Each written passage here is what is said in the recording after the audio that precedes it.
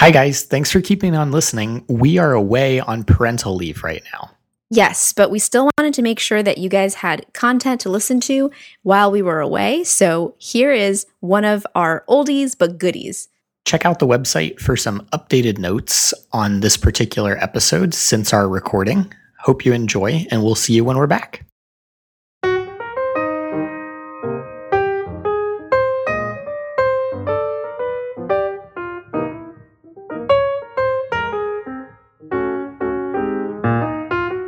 All right, guys, welcome back. This is Nick. This is Faye. And this is Creogs over coffee.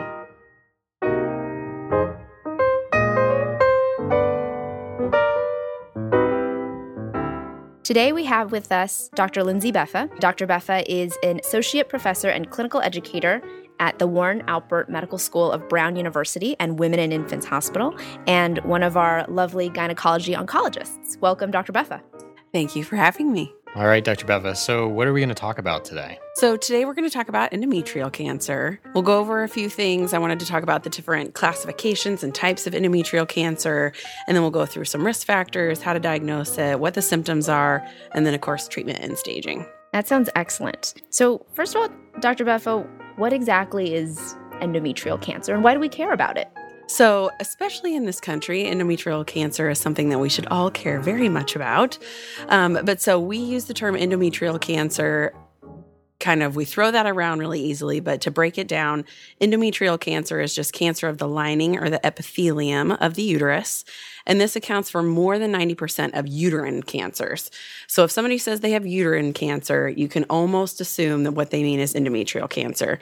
The rest of the types of uterine cancer are from the mesenchymal, stromal, muscular layers, and those are kind of a whole different ballgame that we're not going to talk about today. We're going to focus on endometrial cancer. But specifically in this country, it's the fourth most common cancer that affects women. And we'll get to the risk factors and it'll make a little bit more sense, but it is definitely increasing in incidence. So everyone will come across this. And I've heard too, Dr. Beffa, that there's different types of endometrial cancer. There are. So what you'll read most at this current point in time in textbooks and likely on an exam per se are types 1 and type 2 endometrial cancers. So what that means, type 1 is kind of your bread and butter, most common endometrial cancer. Those are the ones that are estrogen driven. They're typically low grade. So for us, that means either grade 1 or grade 2. They have endometrioid histology. They're favorable prognosis. They're easy to treat, usually to present at an early stage. And this is the majority. 80% of endometrial cancers are this type 1. And then type 2 are high grade. So that either means a grade 3 endometrioid histology, also serous, clear cell carcinosarcoma histologies. These are typically more aggressive. They have a much poorer prognosis and luckily account for less percentage, about 10 to 20% of endometrial cancers.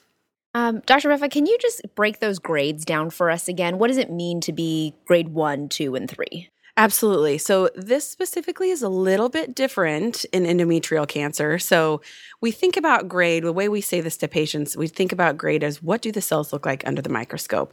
How atypical, do their nuclei look? How many mitotic figures do they have? But when we talk about endometrial cancer, it's actually how much solid component is there, because the endometrium is a glandular epithelium, so you would expect for it to have glands. But the grades in this type of cancer essentially mean how much solid component does it have. So grade 1 is less than 5% solid component. Grade 2 is 6 to 50% solid growth pattern. And grade 3 is over 50% of the solid growth pattern. So I feel like that is kind of a classic because it's unique to endometrial cancer. And that's a classic potential question that may come up. Got it. Thanks for that. And I guess kind of jumping back into now those types of endometrial cancer you're describing earlier with, are there risk factors, I guess, or things that we should be picking up in a history or physical examination that would pique our attention for a type 1 cancer, let's say? Absolutely. So again, these are the type 1, these are the estrogen-driven cancers. So you have to think about both sources of exogenous estrogen as well as endogenous estrogen. So we're seeing less of this, but you still need to keep it on your radar if you're seeing patients in clinic. But so exogenous estrogen, if somebody has been receiving unopposed estrogen and hormone replacement therapy, if somebody is on tamoxifen, those are things that you should be thinking about. And then, of course, endogenous estrogen, kind of the classic, and this is a big reason why this is increasing incidence in the U.S., is that because of obesity, and then any other kind of causes of chronic anovulation. So whether that's polycystic ovarian syndrome or the menopausal transition, and then, of course, less common, but again, classic potential test question, are the estrogen-secreting tumors. So classically, the granulosa cell tumor of the ovary. If a patient has abnormal uterine bleeding, you think about an endometrial cancer associated with that. Other things that are risk factors that are actually totally separate from exposure to estrogen is diabetes also increases the risk of a type 1 uterine cancer or endometrial cancer and nulliparity. Other things that are hot topics right now are genetic causes of type 1 endometrial cancers. So classically, this is Lynch syndrome. So again, those genetic mutations are in the DNA mismatch repair proteins, and that's MLH1, MSH2, MSH6, and PMS2. So it's autosomal dominant disorder. And then the one that's less common, but not to forget about, is Cowden syndrome. And that's a P10 mutation. And again, that's an autosomal dominant pattern as well. So now that we've talked about these risk factors like these different genetic things that predispose you to having endometrial cancer, as well as risk factors like exposure to estrogen, are there protective factors? Definitely. So progestin-containing hormonal contraception, kind of in any form, is protective. As you can imagine, this makes sense. And then other things that are not nearly as strongly protective, but to think about and keep in mind, are things like breastfeeding, increasing gravidity and parity, and then always, and if some of you may remember from medical school, the whole idea of smoking is protective in endometrial cancer.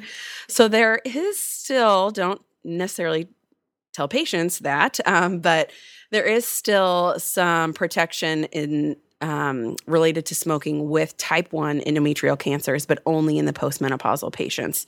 And obviously, all the risks of smoking don't outweigh this benefit, but that is true. Interesting. Right. Moving on from type 1, though, because again, type 1 accounts for 80% of these endometrial cancers. What about type 2, the sort of less common endometrial cancers, though, that are higher grade? So those, are not estrogen sensitive, not estrogen driven. So those are a little bit trickier. Kind of some differences from type 1. These patients typically are older in age at diagnosis compared to type 1. The type 2 patients are typically thinner. Now, with all this being said, obesity is still a risk factor for type 2 endometrial cancers. Thanks so much for that, Dr. Beffa. Let's switch gears for a second and kind of talk about the clinical picture. So how would someone with endometrial cancer present in the clinic? So 75 to 90% of patients come in with some form of abnormal uterine bleeding. And the amount of bleeding does not correlate with the risk of endometrial cancer. So this always needs to be on your radar. So whether that's premenopausal abnormal uterine bleeding, obviously any postmenopausal bleeding, this needs to be really high on your differential. But, even patients who have been worked up for abnormal uterine bleeding premenopausally and have not had a biopsy yet, if that persists, I highly encourage you and stress the importance of an endometrial biopsy or some type of tissue sampling. And then other ways that it might present or it might be picked up are as people may have an abnormal pap. So you may see atypical glandular cells on a pap, and that may be the first thing that kind of triggers you into the pathway of finding this, or incidental finding on imaging. So whether that's CAT scan or MRI, but classically it's an ultrasound with a thickened endometrial stripe. And then, so say we do get some suspicion, whether based on risk factors and some presentation generally of abnormal uterine bleeding. Is the endometrial biopsy the way to go, or are there other things that we should think about in terms of cinching a diagnosis? Yeah, so, the reality is most of the time endometrial biopsy works very well, and it's a good kind of first start. but it's most reliable if at least half or 50% of the endometrium is involved. So if your endometrial biopsy is negative and they have persistent abnormal bleeding, don't just assume that it's correct. And kind of the next step or the gold standard would be a DNC or dilation and curettage. And that's with or without, but I would say most of the time you're doing it with a hysteroscopy to evaluate and visualize the endometrium. So I think up to this point, the general gynecologist could probably work up somebody who has endometrial cancer. But once that pathology comes back with endometrial cancer, we're probably sending them to you. So what would be the next step for treatment? Yeah, so treatment of endometrial cancer, as long as we in the clinic on an exam, don't notice kind of things that make us concerned for obvious metastatic disease, but the treatment is surgery. So endometrial cancer is surgically staged, which is different from some of our other cancers. But so what that means is most patients need a total hysterectomy, a bilateral salpingo-oophorectomy, and some sort of lymph node evaluation. And this has kind of changed over the last few decades. And so now we frequently do sentinel lymph node biopsy, where you're just taking a couple lymph nodes, versus a full pelvic and periortic lymphadenectomy. And as far as how and what route the total hysterectomy is, there's been actually multiple trials for endometrial cancer that have shown that minimally invasive approaches have, as you can imagine, lower rates of perioperative and postoperative complications versus an open procedure, and it doesn't negatively impact oncologic outcomes. So minimally invasive surgery for endometrial cancer specifically is very appropriate. So we do surgery, and now we're moving on to actually staging, sort of the bane of everybody's existence when it comes to tumor boards across the country, I'm sure. How do we go through staging, Dr. Beffa? So I think a good way to remember staging for endometrial cancer, so first just kind of lump your numbers, stages 1 through 4, into 1 is confined to the uterus. And then if you separate that out, A and B, A is less than 50% myometrial invasion of the tumor, B is greater than 50%. Stage 2 can get a little bit tricky on nuanced test questions sometimes and the verbiage, so you have to pay particular attention. So stage 2 is cervical stromal involvement. So if you see something that says cervical glandular involvement, that does not count. So it's cervical stromal involvement that makes somebody a stage 2. And then 3 is outside the uterus, and that can either be 3A, which is involving the uterine serosa or the adnexa. 3B is involving the vagina or the parametria, and 3C is essentially positive nodes. 3C1 is pelvic nodes, 3C2 is periortic nodes. And then 4 is metastatic disease. 4A is locally metastatic, so that means bladder mucosal involvement or bowel mucosal involvement. And 4B is distant mets. And that includes, because this gets a little confusing sometimes when you confuse ovarian cancer staging and endometrial cancer staging. For endometrial cancer staging, intraperitoneal disease is a 4B. So, it's been a while since I did gyn-onc and did my tumor boards, but I know that after you do your surgery, you'll sometimes do adjuvant treatment, so chemo or radiation. Can you also talk to us a little bit about when you would do one versus the other? Yeah, so it's also tricky in the world of GYN oncology as well. There's lots of controversy. But in general, most patients with stage 1 don't need any additional adjuvant treatment. Obviously, that's not 100% true for every patient, but talking in majority of patients in stage 1, they need their surgery and that's it. When you're talking stage 2 and above, obviously, we would be recommending adjuvant treatment. When you're talking about whether to do chemotherapy or radiation, there are many trials that go back and forth, and depending on if you talk to somebody who favors radiation or somebody favors chemotherapy, you could probably get them to argue one or the other. But in general, if we think about somebody who has obviously distant metastatic disease or positive nodal disease, most of the time, most people would recommend chemotherapy. And like many GYN oncology regimens, you would choose carboplatin and paclitaxel. Carbotaxol, that's your go-to for endometrial cancer if you have to choose a chemotherapy regimen. And then radiation, there's brachytherapy, which again just means radiation locally, so just basically a cylinder inside the vagina after a hysterectomy, which is the whole purpose of that is decrease the risk of recurrence at the top of the vagina, which is the most likely site that it would come back. And so that is given for patients who are kind of this, We call it high intermediate risk, but they have some risk factors for recurrence, but not so many. And so again, there's no cut and dry, black and white decision on how to do that. And it's always a conversation in tumor board and people go back and forth. But that's one thing to keep in mind, brachytherapy. And then there's also whole pelvic radiation, and that's another potential option. And you mentioned earlier too that for most endometrial cancer, it seems like prognosis is fairly favorable. Absolutely. So most patients are stage 1 if they have a type 1. And again, because that's the majority, most of what I'm talking about relates to a type 1 cancer. But so, if they have a type 1 histology and they're stage 1, incredibly favorable prognosis. When you're talking about type 2s, that's a little bit different ballgame. Their prognosis is not as favorable even when they're stage 1. They frequently need adjuvant therapy even in stage 1. So that's kind of where that separates between type 1 and type 2. Dr. Beffa, what if you have a patient who comes to you, unfortunate, someone who's 28, 29, new diagnosis of endometrial cancer, and they've, never had children and they really want to preserve their fertility? What are their options?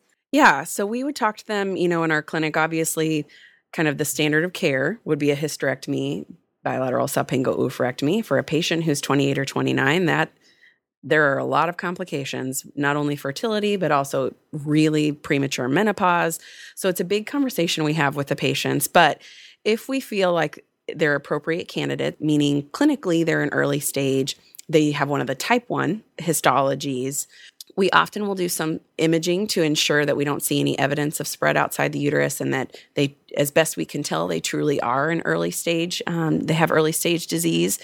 Then we can talk to them about progestin therapy. So there are studies that look at oral progestin therapy, and then we often now are most people are using progestin IUDs as well to treat these patients. We'll follow them. We'll do frequent endometrial biopsies or DNCs. Hopefully, it will regress and they can get pregnant. We often encourage them to see reproductive endocrinology, and that way things can be expedited. And that way they're not off their progestin therapy for any greater amount of time than absolutely necessary. And then most of the time, we recommend surgery after they're finished completing childbearing. And I guess another interesting question regarding this, you said that a lot of these patients they require surgery for staging and presumptively as part of their treatment. But what about the patient that, say, is not able to tolerate surgery? They've got a lot of medical comorbidities, or it's disease that is like plastering the pelvis and you're not going to be able to really debulk or operate on them. What's the treatment strategy there? Yeah. So, depending on which of those patients it is, if you put a scope in and you see that there is widely metastatic disease and you can't debulk them, then most of the time those are the patients you're going to talk about: chemotherapy, radiation. But if you have patients who have lots of medical comorbidities or for other reasons we consider not a surgical candidate and they're inoperable, then the other way to treat this cancer without surgery essentially is radiation. And that would be whole pelvic radiation. Well, thank you very much, Dr. Beffa, for coming onto our podcast with us and chatting with us about endometrial cancer. So, Nick, let's go ahead and summarize. Absolutely. So we started out talking about what is endometrial cancer as a sort of subtype, but the most common subtype of the uterine cancers. Again, these are cancers of the endometrial epithelial lining that make up over 90% of uterine cancers overall. These are increasing in incidence in the United States, often owing to some of the risk factors that we'll summarize a little bit later. We also talked about the fact that there are two types of endometrial cancers. Type 1 is our low-grade endometrioid histology, and these are usually associated with favorable prognosis. They're usually estrogen-driven, and they usually have precursor lesions like EIN. And 80% of endometrial cancers are type 1 cancers. Type 2 cancers tend to be more high grade, meaning grade 3. They can be endometrioid, but they can also have serous, clear cell, or carcinosarcoma histologies. And these types of cancers tend to be more aggressive and have poorer prognosis. In terms of those types, again, type 1 cancers have particular risk factors, including exposure to estrogen, whether that be exogenous, such as with unopposed estrogen and HRT, or tamoxifen, and endogenous, such as obesity or states of chronic anovulation or estrogen secreting tumors like a granulosa cell tumor. Independently from that, diabetes, nulliparity, and genetic syndromes such as the Lynch syndrome or Cowden syndrome can also be components that are risk factors for type 1 cancers. For type 2 cancers, these have some differences from the type 1 in that older patients, thinner patients may be at higher risk for them. Obesity is still a risk factor, but less so than in type 1. And again, these are not estrogen sensitive. Clinically, most of these patients, meaning 75 to 90% of patients with endometrial cancer, will present with some kind of abnormal uterine bleeding. However, the amount of abnormal uterine bleeding does not correlate with the risk of endometrial cancer. In terms of findings, they'll normally have a normal exam and labs. However, they will likely have some abnormality on some kind of imaging, most traditionally ultrasound. Diagnosis is always by getting tissue, whether that be an endometrial biopsy, which is probably the most common, and is reliable if at least 50% of the endometrial surface is involved. But if symptoms are persistent or you have trouble getting sufficient tissue on endometrial biopsy, a DNC is required. Treatment of endometrial cancer includes surgery, and endometrial cancer is also surgically staged. So most patients will receive a total hysterectomy, bilateral salpingo-oophorectomy, and lymph node evaluation, whether through sentinel lymph nodes versus pelvic and periaortic lymphadenectomy. We also know that minimally invasive approaches tend to lead to lower rates of peri- and post-op complications compared to exploratory laparotomies and don't necessarily negatively impact oncologic outcomes. And quickly, staging of endometrial cancers includes stage 1, which is confined to the uterus. Stage 1A is less than 50% of the myometrial invasion. Stage 1B is greater than 50%. Stage 2 is cervical stromal involvement. Remember that glandular involvement doesn't count here. Stage 3 and A is serosa or adnexal involvement. B is vaginal or perimetrial involvement. 3C is nodal involvement, with C1 being pelvic nodes or C2 being periaortic nodes. And finally, stage 4, bladder or bowel mucosal involvement. Stage 4B includes distant metastases, which also does include intraperitoneal disease and inguinal lymph nodes. We did discuss adjuvant treatments, though not in detail, because this is definitely beyond the scope of this podcast, but we do talk about the fact that if patients do need adjuvant treatment, they may either have chemotherapy or radiation in the form of brachytherapy or whole pelvic radiation. Right. Dr. Beffa, thanks again for joining us. Thanks, guys. This was great. And so once again, this is Nick. This is Faye. And this has been Creogs Over Coffee.